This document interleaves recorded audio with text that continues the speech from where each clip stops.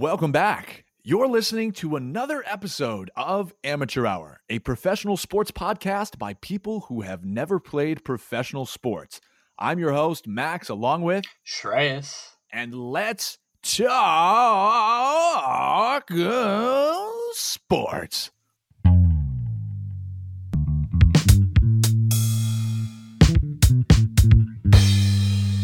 Amateur Hour. Welcome back to episode 21 of Amateur Hour. Very exciting episode we have planned for you guys today. A lot of playoff talks and a lot of frustration. Remember last week how we were angry? Well, I'm a little bit angry again. We're just getting fired up over here.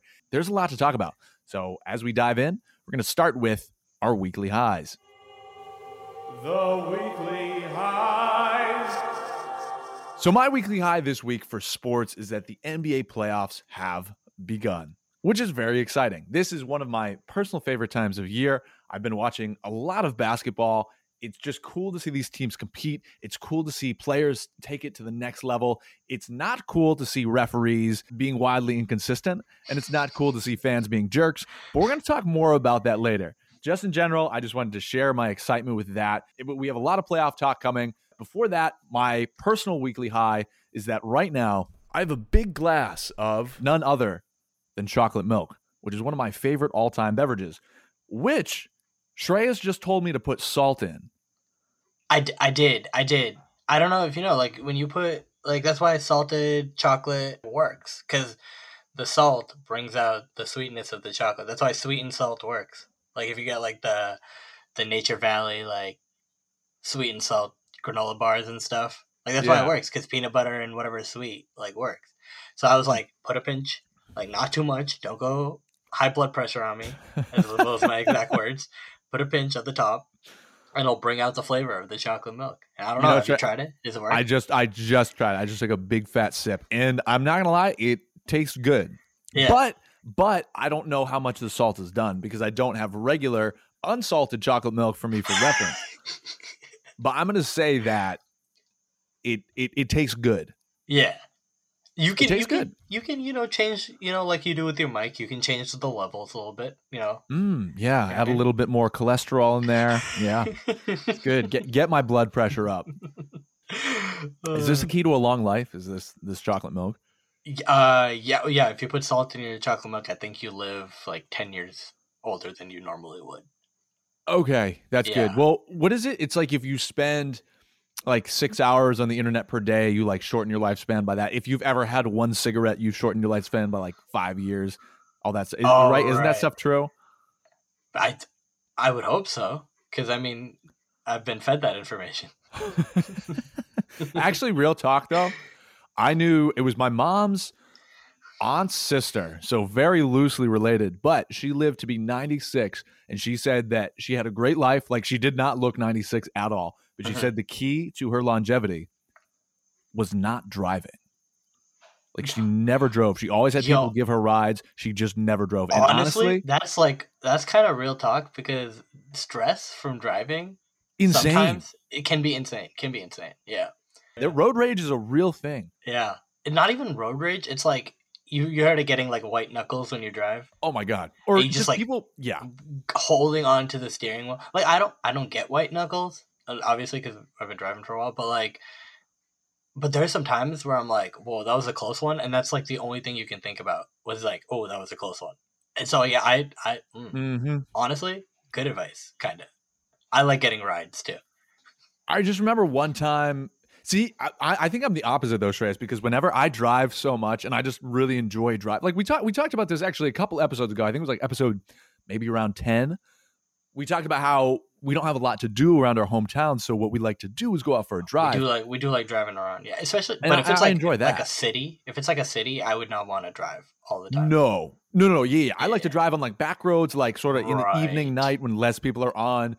Put on some tunes, absolutely. Just cruise around. Absolutely. But driving through the city, especially driving through, I think it's Hartford, Connecticut, Worcester, Massachusetts, and Hartford, Connecticut give me the whitest of knuckles. There was this one time where I was just driving on the highway. There was an exit. Somebody with a trailer pulled on the exit. I'm afraid of trailers, honestly, because I just don't know if they're swaying or if they're going to sway or not. Like I try to Well, speed past guys with trailers because it's just dangerous, right? it's just This dangerous, guy pulled off his exit, then realized it was the wrong exit, pulled back on. Trailer No. literally is about, like, my brother's in the side. We literally watch it's about to hit us. We have to pull literal evasive maneuvers and off to the side as this guy just like swings into the lane. And he booted it after that because I started speeding up because I literally wanted to see who the hell this was. Yeah, you didn't get a license plate or anything. No, because there was no license plate on this trailer. I don't know. That might be illegal.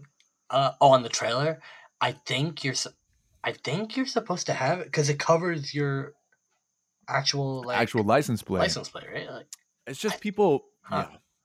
And it's tough, too, because in New England, a lot of people are very aggressive or they're way too passive, and both of those can get you into trouble. For sure. Well, enough about driving. Bring us into the weekly lows. The lows.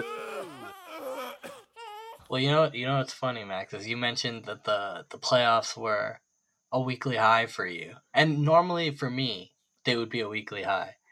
But I am just not, I don't know if this is a hot take, but I'm just not as enthusiastic about this current playoff set right now, or this first round, than I thought I would be going into the season, going into the play-in. And then kind of seeing the product of this first round kind of giving me a downer vibe just personally. I'm like, I'm not sure if this is good. There are a couple series. You need to elaborate. What do you mean it's not good in terms of? Because I definitely have problems with a lot of it. So there are I want to hear what you think. Yeah, there are a couple series where I'm like, okay, there's some actual nice storyline here, like the Trae Young being an asshole. I love it. I think it's great for the game. It's quiet in here. I love the competitive spirit. I love him putting his hand out to the crowd and kind of pumping up the Madison Square. I love Spike Lee getting sad. That's just fun to me. It seems like the world is in balance, right? But then series I don't know, Philadelphia, Washington. Oh. This Clippers Dallas series, I would be more excited if Dallas was gonna blow out the Clippers. Me too. The fact that the Clippers, the fact that Porzingis has been the way he is, and basically a non-factor. Meme at this point. Yeah, basically a meme at this point. I'm pretty sure this. My friend showed me a stat, and it was Facundo Campazzo has more total rebounds or averages more rebounds for this playoffs than Porzingis? Yeah. For reference, if people don't know Facu, he's a new player. He's on the Nuggets. I think he's about 5'11". Yeah, he's 5'11". So if that's, I think it's a StatMuse stat, and I was like, wow, that's pretty insane if that's true. So I don't know. Now that the Clippers are back, I'm not as enthusiastic because I think that the Mavs are kind of hopeless here. Luka is doing everything he can. If these games are going to be kind of lopsided at the end now, but Luka's scoring 40, is going to make me feel the same way that these Celtics games have been, where Tatum has 90 points in the last 2 games. Yeah, and we're going to talk about the Celtics for all of you Boston stans out there. So it's just I don't know. I'm not really hooked on to specific storylines other than maybe the Trae Young, and maybe this Lakers Sun series has been really good, and it might get interesting now that Davis is injured and Paul has been injured. So it's yeah, I'm a fan of this series. Who comes out on top? But I don't know, Utah, Memphis. That Memphis is bad for the sport. It's honestly the first game I watched, game 1, very exciting. Dylan Brooks is going off. John Morant is diming to everybody. The Jazz look kind of lost, but they have some highlight plays. Mike Conley's trying to put the team on his back without Spida. All this excitement and these people battling it out. And there's one thing though, Shreyas, that is a common denominator in all of these games. And I'm going to wait to talk about it until you finish your lows and we finish our next story. Right. But it's the refereeing. And I'm not going to get into it now. But for anybody who's felt any frustration with the referees, this episode is for you. So keep going. And we'll, again, I'm itching to talk about it, but we'll talk about it later.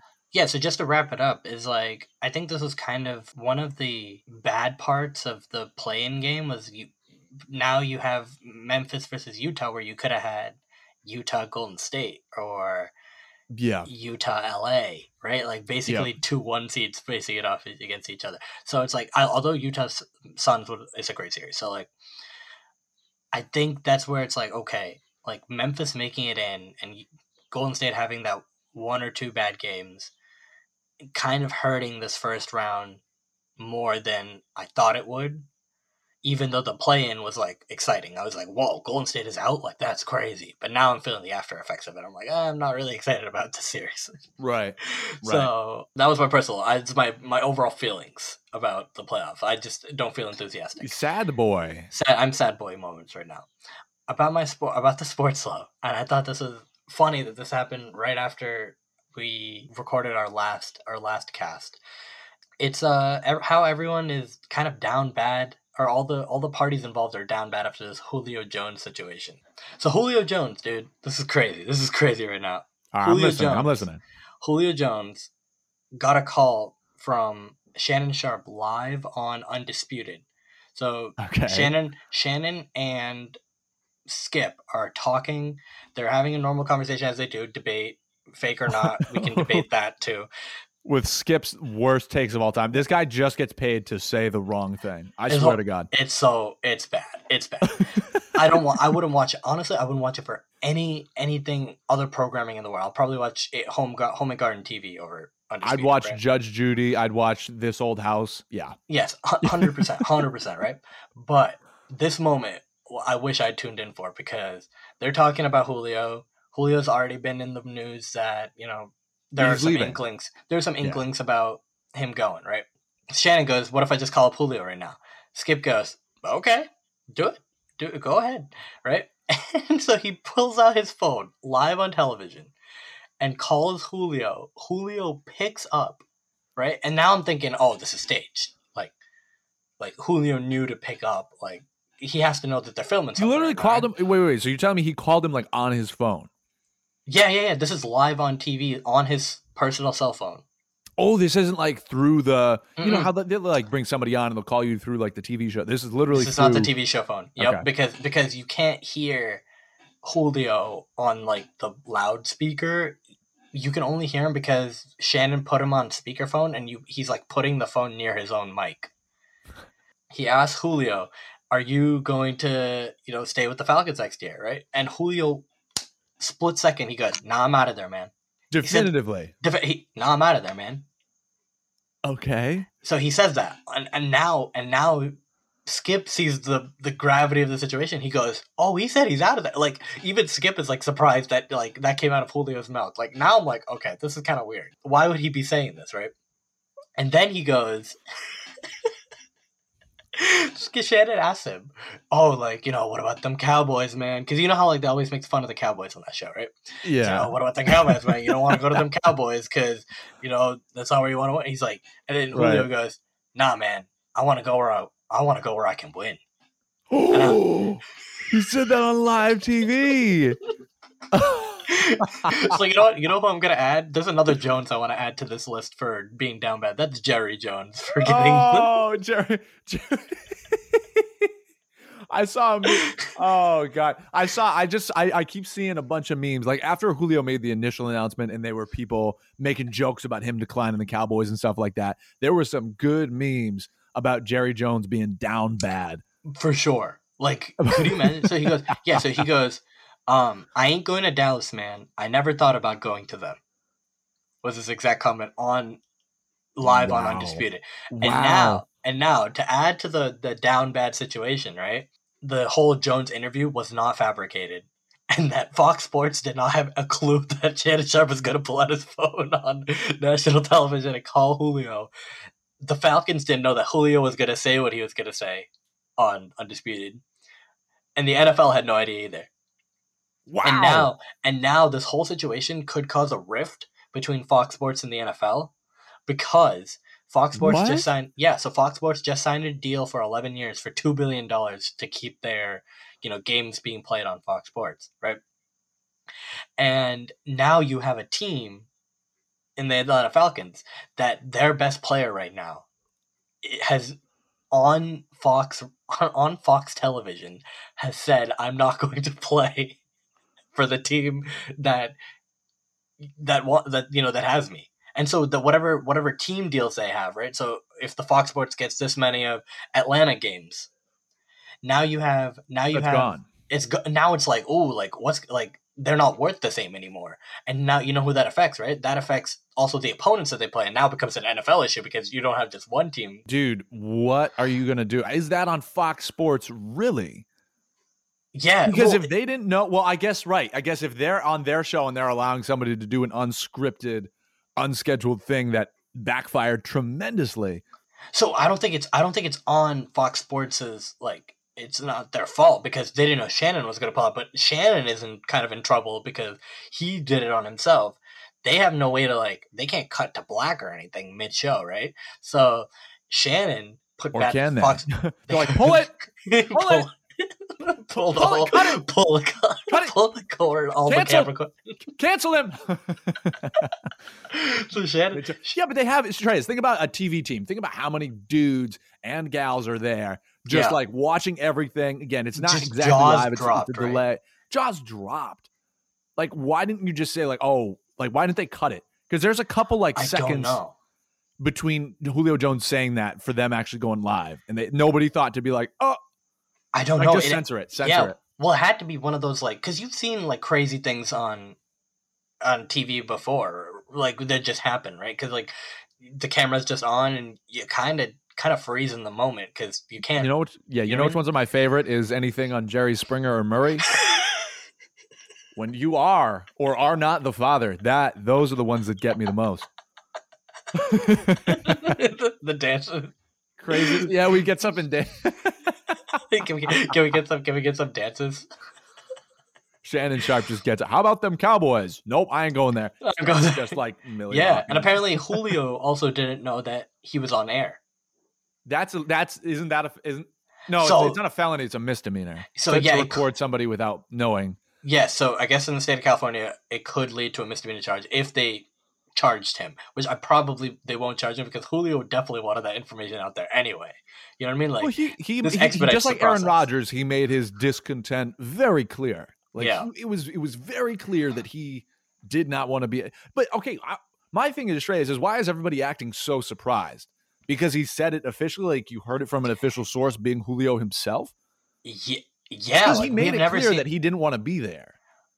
Right. But usually, a lot of how these things go is it just leaks out internally from the camp of these players, like these agents and stuff. Will go to Shams or go to Woj or go to Schefter. You know what I mean? Rappaport, and they'll be just give them a little 2-piece of info, like, oh, this person is disgruntled. This person does not like their situation. Woj like bombs. Yep. I could count on my hand the amount of times that a person has gone into live media or made it on record that he does not want to like be a part of the team that he is in now. Like one that I can really remember that I was like shocked about was, and I've talked about this a couple of times off pod to a couple friends, and it's Kobe before the 07 draft.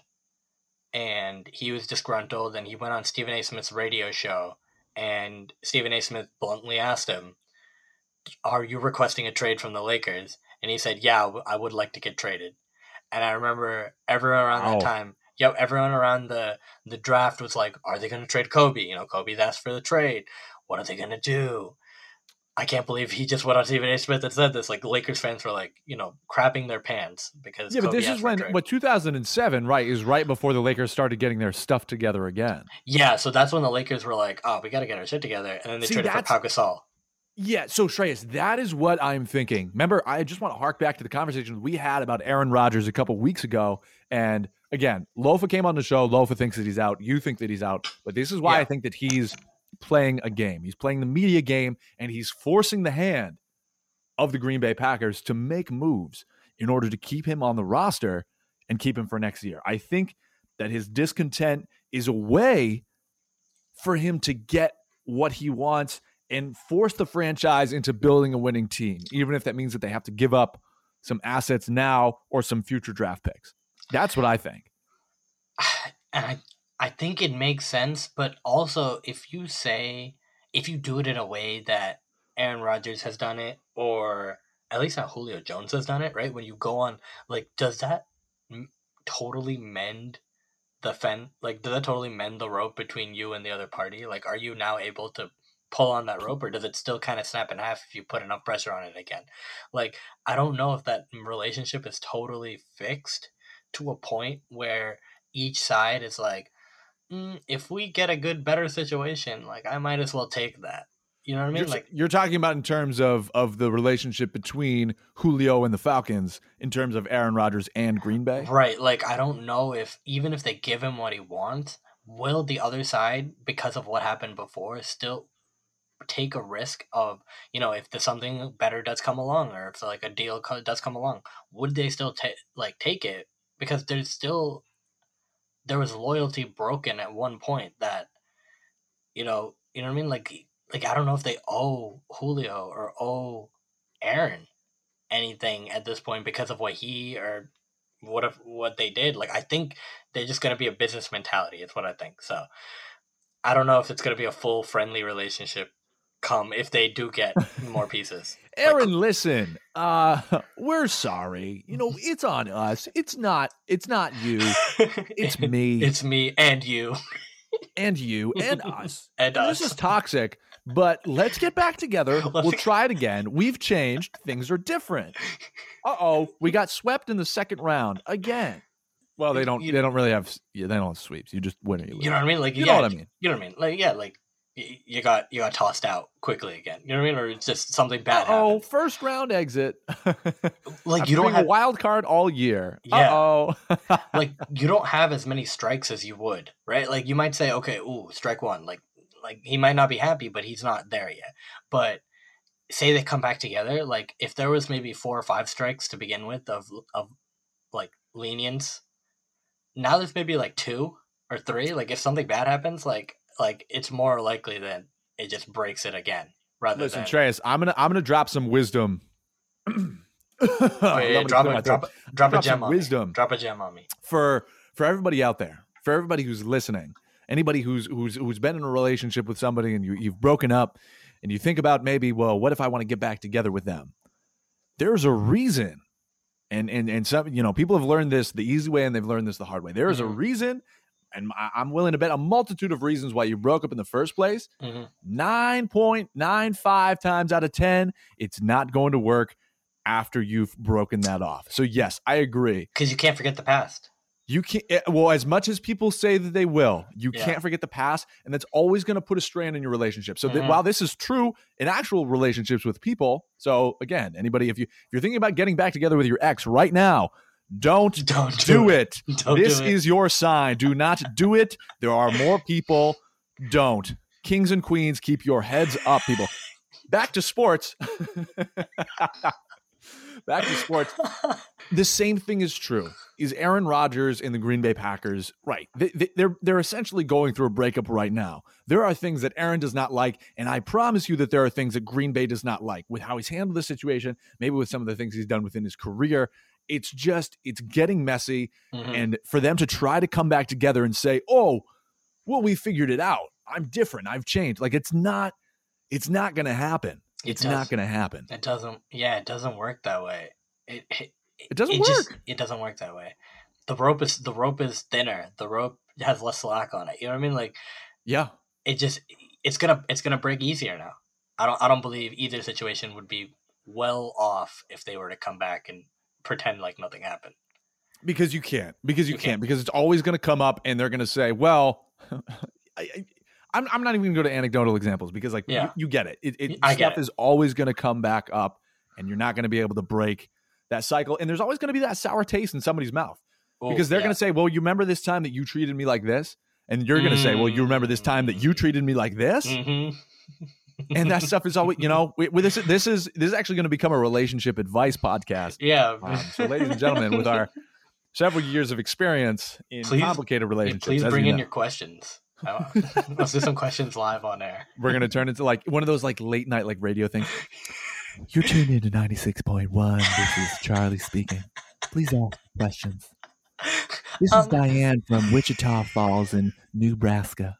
Diane asks, well, Well, I love my husband, but he's cheated on me 12 times. What should I do? Well, Diane, I think you should get back together with him. I think If you really love him, cheat on then him love 12 is love. times. Cheat on You know what 12 and 12 makes? 24. And I like 24. You know how many hours are in the day? 24. That's a full cycle. It's equilibrium, baby. So, Diane, if you're listening, get back with him. Count the hours, yeah. Yeah, dude, I would do. Honestly, if we need a second wind, that would be great. If this bad advice podcast, can we do a bad advice? Bad advice podcast. Listen, I cheated on my math exam and got caught. What do I do? Well, let me tell you, cheat again. Don't get caught. Don't get caught. All right. Okay. We're not going to do that, though. We're sticking strictly with sports, chocolate milk, allergies, long drives. Yeah, no cheating here. Injuries, no cheating here. I mean, that was pretty meaty. I like that conversation. But we're going to talk. I just can't believe that Julio didn't know that he was on live TV. Hilarious. But I don't blame him for making those comments. I mean, like, if you got a call from your friend and he's like, yo, what's good? Why wouldn't you say, yeah, this is how I'm feeling? Right, yeah. Like I'm pretty sure Shannon's like that uncle figure. Like, everyone just, like, has his number and, like, kind of respects him in a way that they can speak truthfully to him. Kind of like Shaq exactly. And, like, Snoop Dogg. Like, I feel like those are, like, the uncle figures of celebrity. Of celebrity sports. Yeah, and they give you a call. What are you going to say? I don't know. We're going to see how it turns. Like, no, you're going to be like, yeah, I'm staying. Right. No, I'm not staying. Or like, yes, I'm staying. But, like, you're going to be candid with these guys. You're going to be candid. Exactly. Yeah, because you never know. They're going to drop a gem on you. And actually, Julio dropped a gem on everyone. That was watching that day. Yeah. Julio did indeed drop a gem. All right, so I want to break into the other part of the meat. So we went through the potatoes. Let's get into the meat. I want to talk about the NBA playoffs. Now, like Shreyas said, I can sort of agree with some of the sentiment that he was feeling, where there's a lot of series that haven't been as exciting. It's true that when you watch like Philly-Washington is tough, though, because Philly playing anybody was going to be a blowout every time. Philly is a very well-composed team this year. They look good, and on a night when Joel isn't doing as well, Ben Simmons and Toby will step up. I mean, Tobias Harris had 33 points in the first game. And that from Toby, that's like that. It's your third option. That's what you want him to do. Step up. And he did. Then you have Jazz Grizzlies, which, like I said, game 1 was exciting. Game 2 and 3, not so much. Portland Nuggets, though, I'm not going to lie, is fun to watch. Phoenix Lakers, fun to watch. Celtics Nets. Game 3 was fun. Game 3 was fun. And not just because we won. Oh, Bucks Heat. Bad for the sport. Not fun to watch. Horrible, because you thought coming out of that bubble playoff where it was the Heat were unreal. It was an unreal performance from the Heat, right? It was a great series. Giannis did get hurt in that series, which I was kind of like going into the series. I was like, ooh, what are they going to do with the healthy Giannis? Right? Because I think he like hurt his ankle, I'm pretty sure, in that bubble series last year. Didn't he play every game still? I think except the last one. I think he missed the last game. Yeah. So, but yes. So, like, there, you know what I mean? Like, overall, the Heat play was way better. And then Giannis got hurt at the end, and the Heat closed it out. But then I was like, oh, okay. What do Giannis, now Holiday instead of Bledsoe, which I think we can agree, massive upgrade right now because of what Bledsoe. In every way. Defensively, offensively, yep. Just like consistency, like Drew Holiday has been a revelation for that team. I love the way he plays. But what I didn't expect from that series was how lethal the Bucks bench is, and how Bobby Portis, dude. I'm telling you, Bobby Portis, Bryn Forbes for some reason can shoot Bryn 50, can have like 50 points in the series. Like, his 3-point shooting is something that I think that the Bucks really needed. Is that they haven't had consistent 3-point shooting, just in general or off the bench, and guys like him, Bobby Portis, DiVincenzo was good before he got injured. Yeah, and I think that might kind of that could hurt them in their guard depth if they were to face like the Nets or something. Because DiVincenzo, PJ Tucker's been solid. PJ Tucker. So I didn't expect though that the Heat would kind of lay out. Lay down and die. Yeah, literally lay down and die. And they acted like roadkill. To watch that series hurt. The Heat could not shoot themselves out of a tin can. They were so bad. They had like lack of energy. And it's just funny because Jimmy Butler before was like, I am ridiculously prepared. Turns out, buddy, you weren't that prepared. Like it was tough to watch. He might have been the least prepared. Like dude, his shooting game 2, percentage he had was 10 so points. bad. Game 2, he had 10 points. Game 1, he had 17, and they almost won. But that was a great first game. The Middleton game winner. That was I thought, wow, what a fantastic start to the playoffs if that's what we're gonna get. And then the next 3 games were just not competitive. Yep. Right. Like, as much as if you're a Bucks fan, watching a first round easy sweep, that's great. So shout out to everybody from the greater Milwaukee, Wisconsin area. If you're an NBA fan, not fun to watch. It wasn't competitive basketball. The Heat, like Shreyas said, rolled over and died. Then if you transition over to the other part of the East, we have the Hawks and Knicks. Now, this I thought was going to be exciting. Game 1 and Game 2 were pretty intense. I'm not going to lie. But then, like the first half of Game 2, even some of Game 1, and then the next 2 games, Julius Randle looks tired. Good God, this man looks tired. Like his face. You know how some people really like Bogdan Bogdanović and Trae Young, those dudes are stepping up. They are on fire. They are making the right plays. They're hitting their shots. They're playing with confidence. Nobody can guard them. And then you look over and you have Julius Randle, who just looks tired. Nerlens Noel I haven't seen a more blank face since I got a lobotomy. Ladies and gentlemen, he's out of it. The only other two people on the Knicks who are like playing like it's the playoffs are Derrick Rose, bless that man, and Reggie Bullock. Those are the only other 2. Everybody else, I'm like, Christ.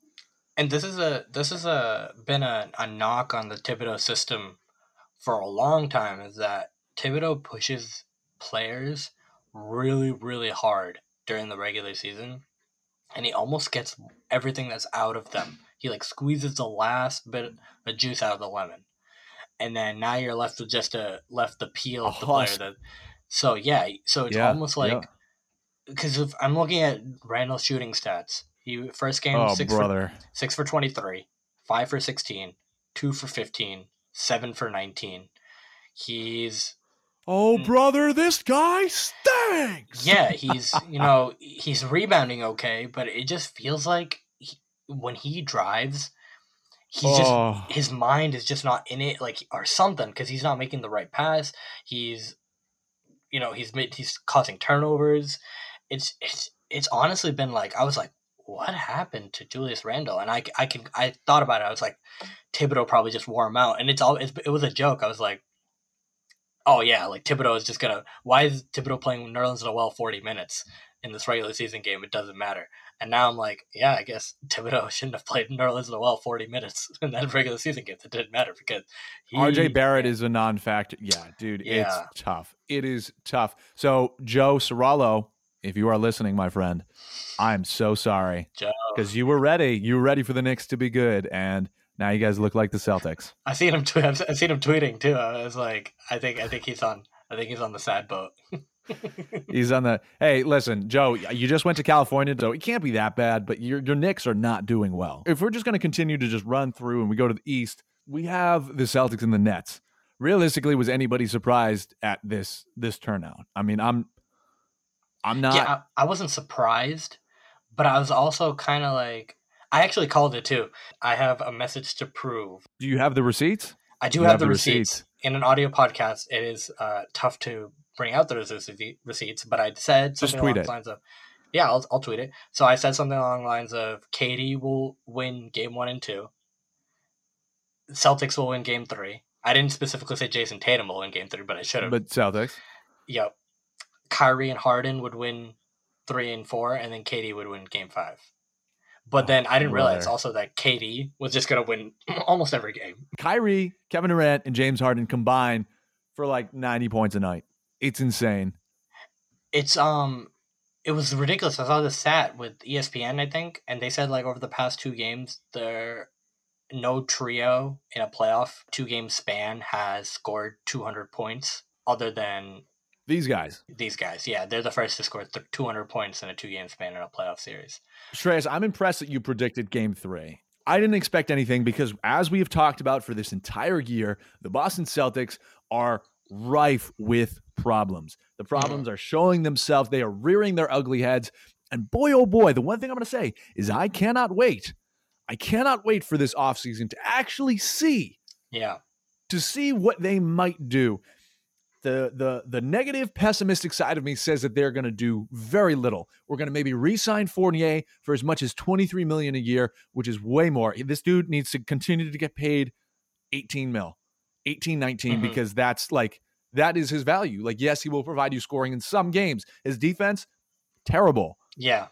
That's because he literally, I think, Shreyas, some college players could beat him off the first step. Yeah, his step has been awful. I guess he gets caught in a defensive stance that's just not. It's not good. Not There's a tendency to foul a lot too. Right, but regardless, I thought coming into the trade deadline when we got him, I thought having Fournier would be a really good boost off the bench because of his shooting. But what I didn't really account for was how much he needed the ball to do what he needed to do. Yep. And having a team where Jason Tatum wants all of the touches. Or Tatum, he needs, actually, I want him to have all the touches. I agree. So Tatum needs to have the ball the most. Kemba is going to have the ball coming up the floor. And that's what Fournier used to do in Orlando because of Fultz got injured, and he was basically the primary ball handler other than Cole Anthony.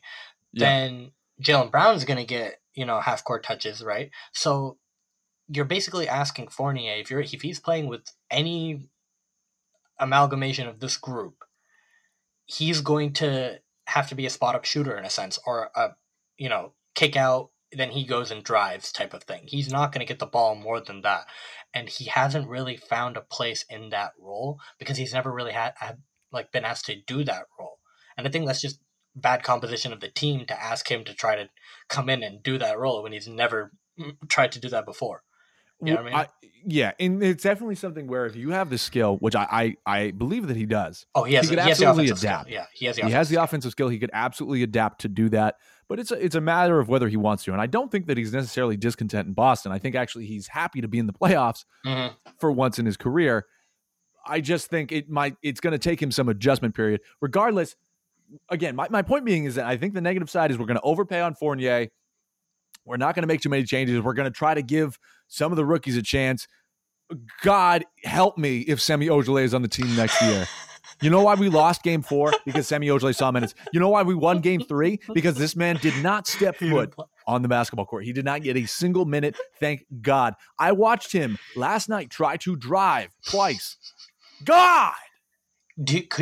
Have you seen anyone with as good of a NBA body that he has be that lumbering and non-effective? He doesn't look athletic at all. In the paint, where the upper body that he has be that ineffective in close range shots. I think I've never seen it. Shreyas, honestly, he's borderline too big because he just doesn't look like he has the agility at all. Like, he looks like kids who I used to play with at the rec center who would lift all the time. These big kids, and they might be, athletic, but they're not athletic for basketball. Like, you need to have arm speed and arm agility. Like, you need to be able to move your arms quickly and fast and like sweeping motion. Same thing with your legs.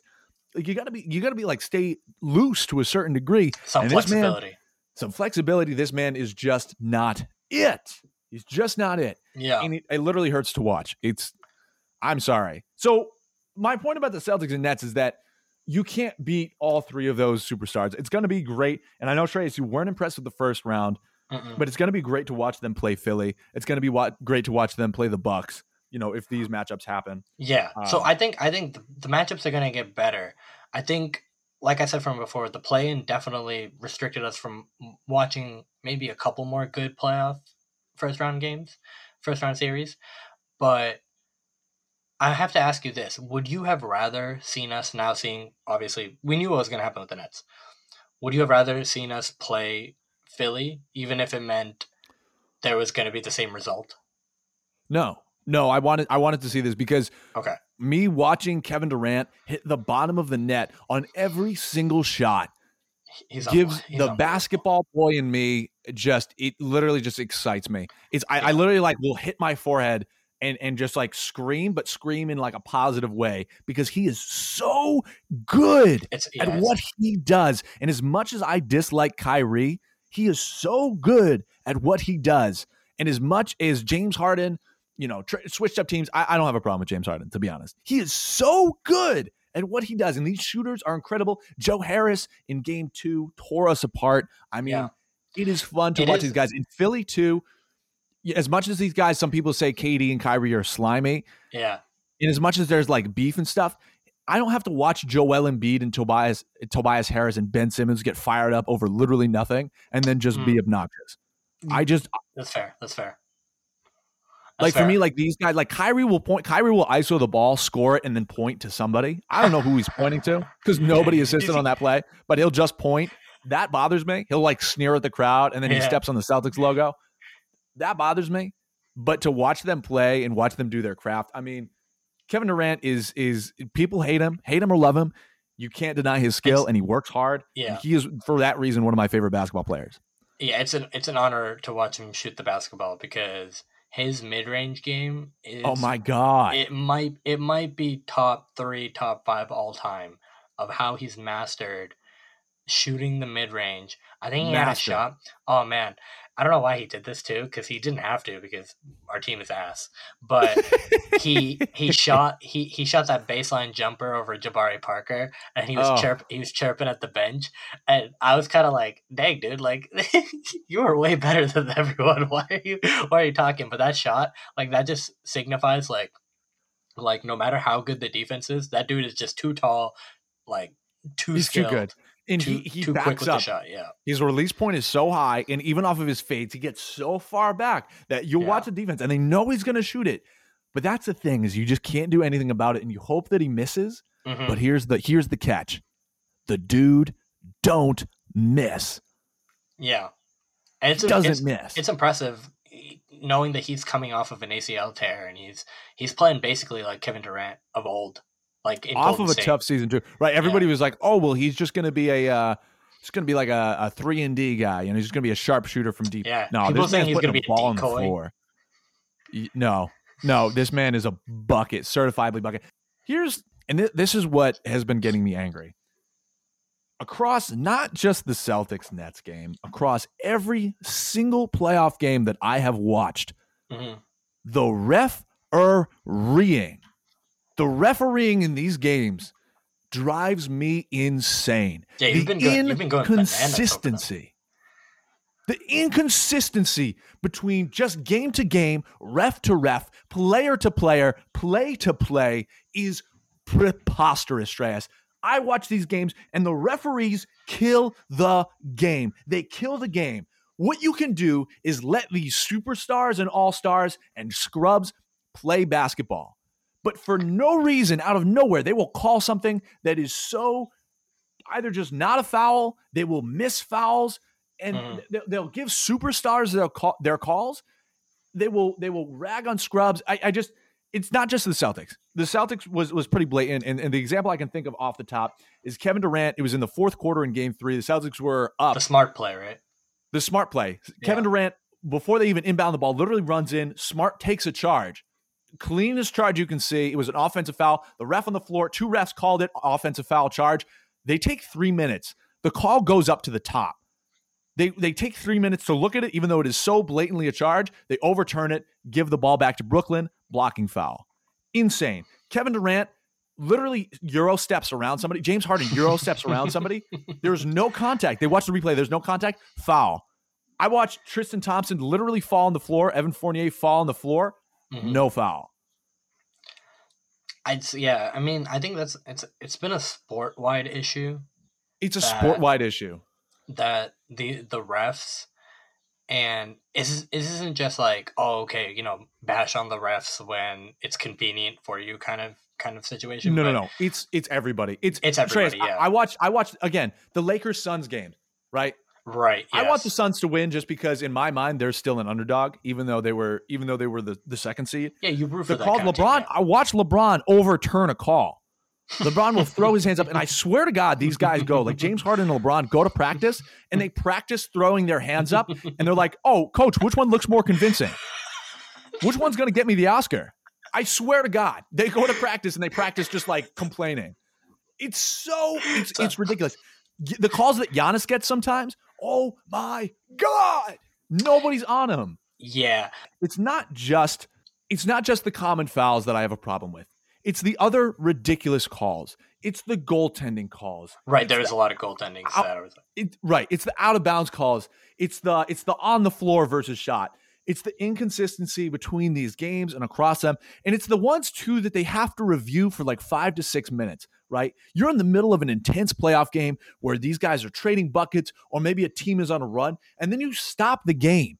You stop the game for 5 minutes, and that kills everybody. If you've ever played basketball and you have to sit for a game, your body physically cools off and your skills cool off too, especially if you're feeling hot or maybe you're just starting to get warmed up. When you have to stop for an extended period of time, it just kills the game. And the game that you go back to is not the same. And that is what ticks me off the most.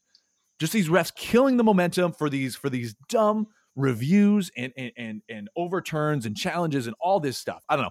Tell me your thoughts, because I'm going to stop talking for a sec. Yeah, well, I agree with the refs inserting themselves into key games, key moments. I feel like they keep the whistles quiet when they don't think that the moment impacts the game as much. You know what I mean? Like, say if it's like some random play in the second quarter, they don't say anything. They'd have the propensity to say, like, you know what I mean? It may have been a foul, but who's to say, right? Like, we're just the ref. Like, who's to say? But then, come the fourth quarter, right? Now it's like, 5 minutes left, fourth quarter, tight game. Oh, I saw that one. I don't know if you saw. I'm pretty sure I saw. You know what I mean? That starts to come out. Yeah. Like, you know what I mean? Like, it becomes a little more like, what are you doing? Like, why didn't you call the same thing that happened? And you know what I mean? So, and it's funny because the same thing will happen throughout the game.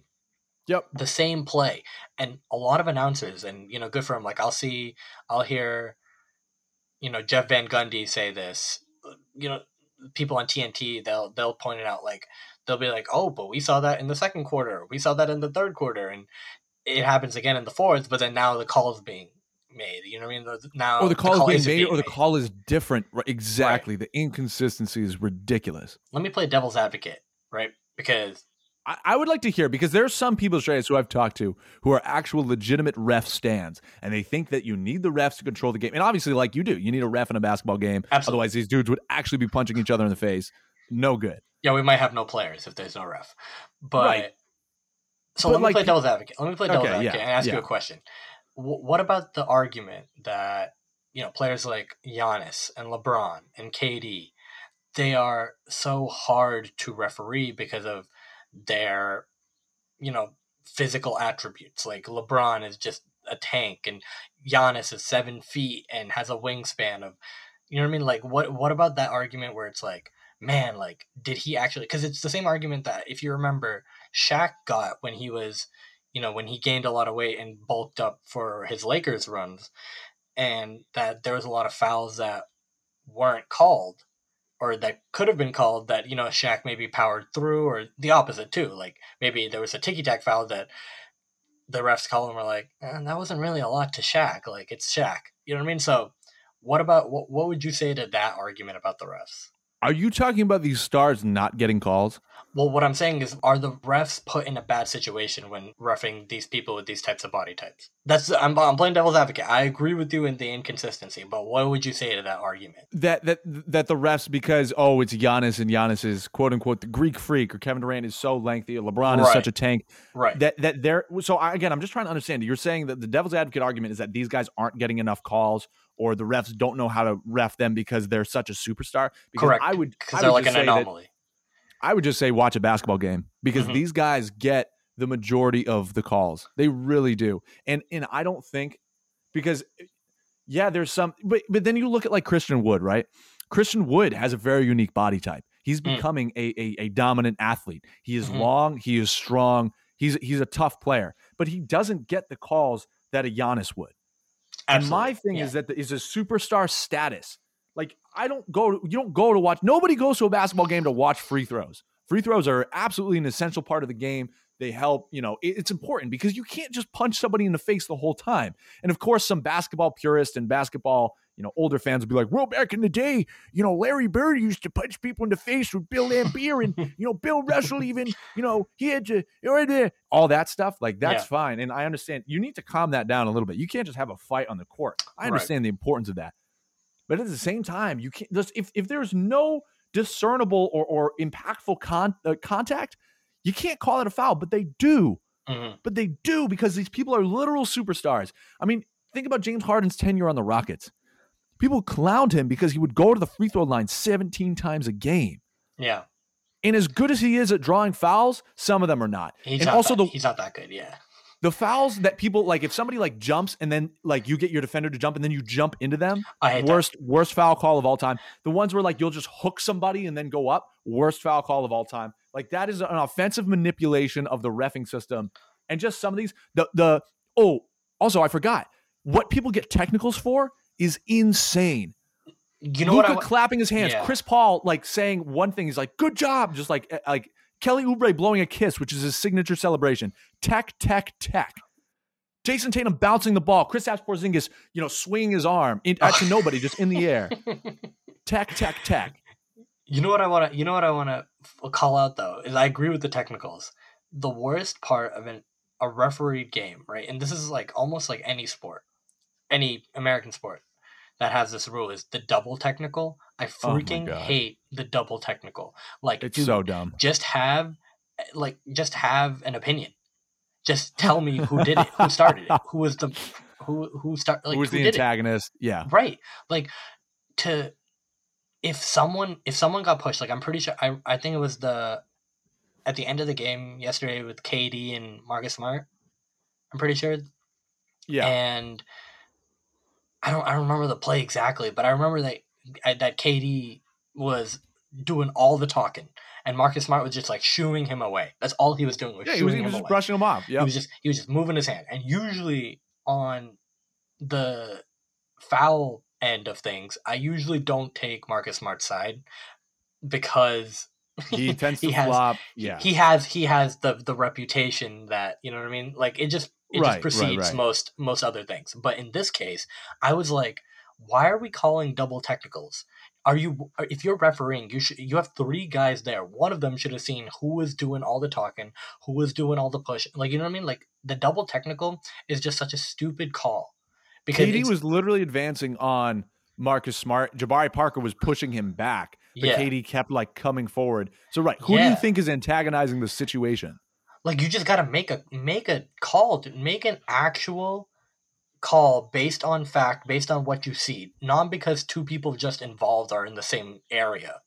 I don't like the double technical. Marcus Morris and Jay Crowder are butting heads. They're literally like headlocked, like they're just looking at each other.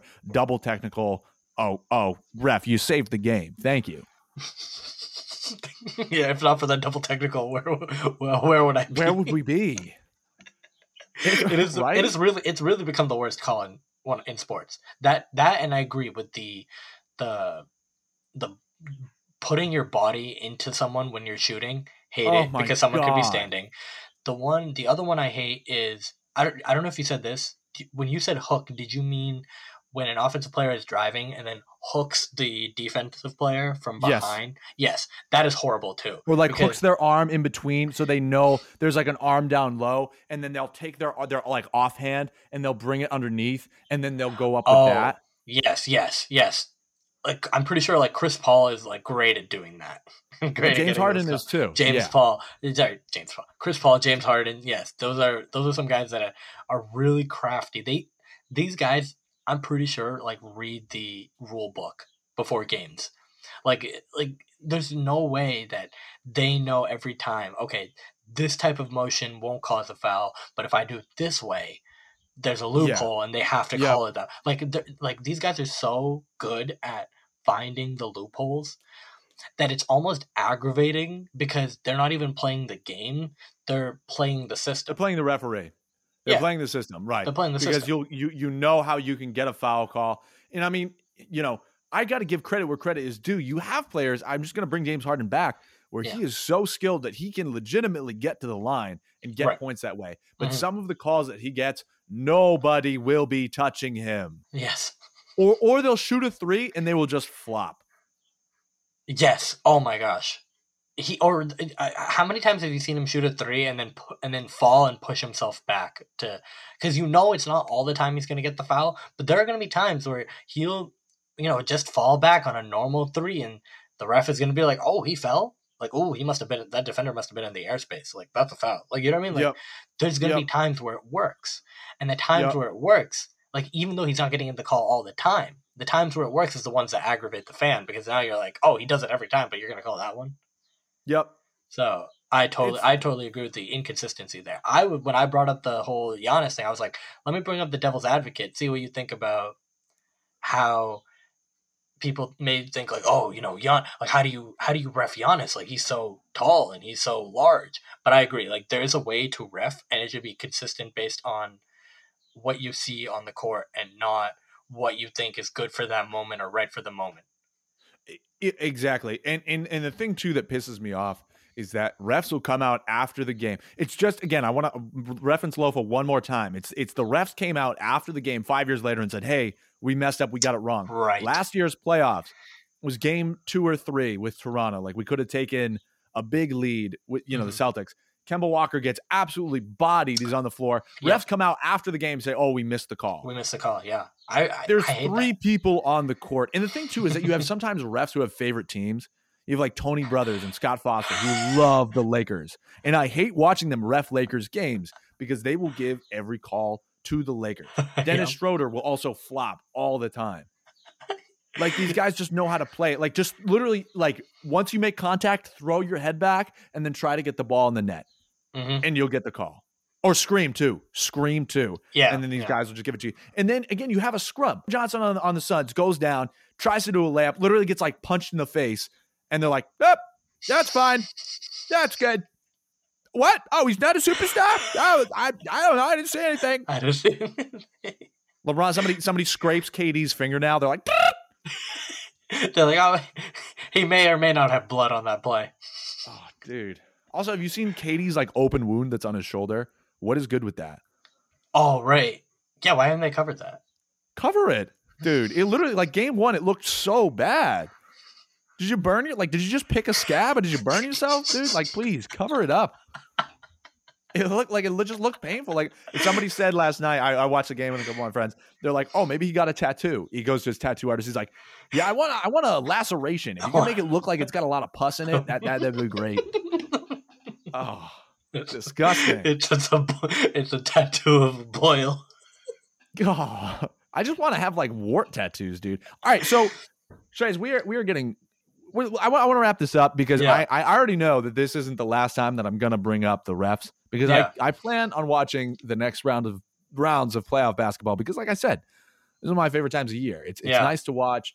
It's fun. It's exciting. There's not going to be basketball for a couple months after this, so you got to get your fix in. It's just going to be all trade rumors and then like high schoolers. That's all that comes up. And hopefully for me, for my sake, I feel more invested. I think I will just because the matchups are going to have actual storylines. They're going to have, more chippiness to them.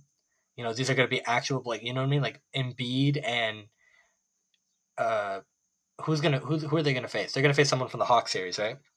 So like Embiid, Trae Young, or Giannis and KD. Like, I think these guys have competitive fire to them that's going to, be brought out on the court, and that's what I want to see. So I'm really excited for at least the next round. Yeah, I agree. All right, so Shreyas, take us home, good sir, with your fact of the week. It's time for Shreyas' fact of the week.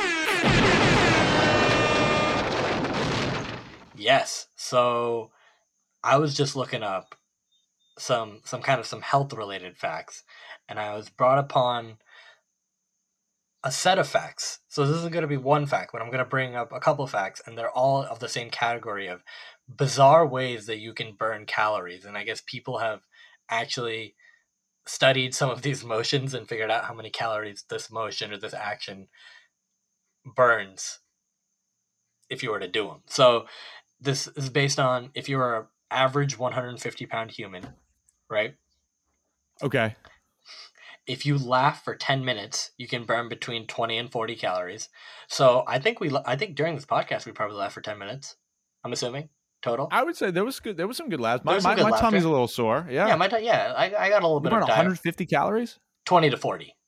Oh. This is for 100. This is for a 150-pound human. That's pretty good. I like It's not that. bad. 20 to 40 calories. Okay. If you bang your head against the wall, you can use 150 calories an hour. No way. Do I have to bang my head against for an hour? So if you did it for an hour, you would do 150 calories. 1 hour spent in front of the TV burns 65 calories. Okay. All right. So, okay. Hugging for an hour can burn 70 calories.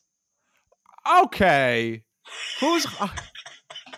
All right, all you good little boys and girls. And when you grow up and find the one of your love, you will be hugging for hours on end. Just going to be hugging. That's it. Until marriage, and then you will hug in a special way. Until marriage. You will hug specially, and then you will have your next children. and then any physical activity after that becomes like from the movie The Avatar. You just your little things twined together, your little ropes. Oh God! Oh, the worst scene. We are bonded for life. You burn more calories than you consume when you eat celery. Yeah, celery's fake. Celery's the food of the frauds. Fake vegetable. Do you want to say fake vegetable? It's a fake vegetable. I don't believe in celery. People, all those health stands were like, if I eat celery, I burn me. No, celery is bad. Stop kidding yourselves. Even with peanut butter, it's not that good. Shreyas, don't you like celery? I'm sorry, but I mean, you're fake. Celery with peanut butter. Have you never had what is it? Ants on a log? Celery with peanut butter and a couple raisins on it. Oh, raisins. I had ants on a log when I was 2. I'm not a fan of raisins. I like. Have you had craisins? I kind of like craisins. Not gonna lie. Craisins are better than raisins. Yeah. But who invented craisins? It's like, who is the guy? And I think I saw this. I saw this as a tweet. This is not my original idea, but who is the guy to see an egg produced by a chicken and then was like, oh, I can eat that. Tries to eat it raw, and then he's like, well, what if we burned it? Then we can actually eat it. Or like milk from a cow. I guess that one makes more sense because humans lactate. Liquid, yeah. That one makes more. But like an egg coming out of a chicken butt, like what, dude? What's wrong with you? Well, could you imagine I don't know, the first caveman to find an egg just swallowing the egg full shell? No. Oh. It just goes. People died experimenting. Down. It just slides down his esophagus. Oh yeah, he breaks it in his throat. He just punches his throat. He's like, mm. Yeah. Or how many people died trying to experiment with new foods and whatnot? That's sad to think about. Yeah, dude. Tried the wrong mushroom. And then now he can't sleep. I've been awake for 84 hours. I can see my thoughts.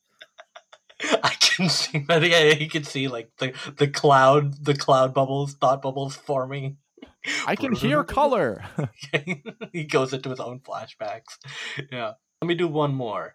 So if you text constantly for an hour, you can burn 40 calories. How do you feel about it? Okay, but so Shreyas, these are okay. See, I was excited because my frame of reference, at first when you told me if you laugh, you can burn 40 to 50 calories. Right. That's not that much. If I can burn 60 watching TV, that's just your body being your body. Right. If I bang my head against a wall for an hour, no, that is the worst 150 calories. Yeah, that is the worst 150 calories you can burn. I feel great. I just imagine. I feel the pounds falling off. I imagine you remember Squidward when Patrick is ordering at the Krusty Krab. And he's like, is that for here or to go? And then Patrick goes, and then he starts banging his head against the cash register. Squidward's burning a lot of calories there. You probably did that for a while. I'll have one Krabby Patty. How original. With extra kelp sauce. Daring today, aren't we?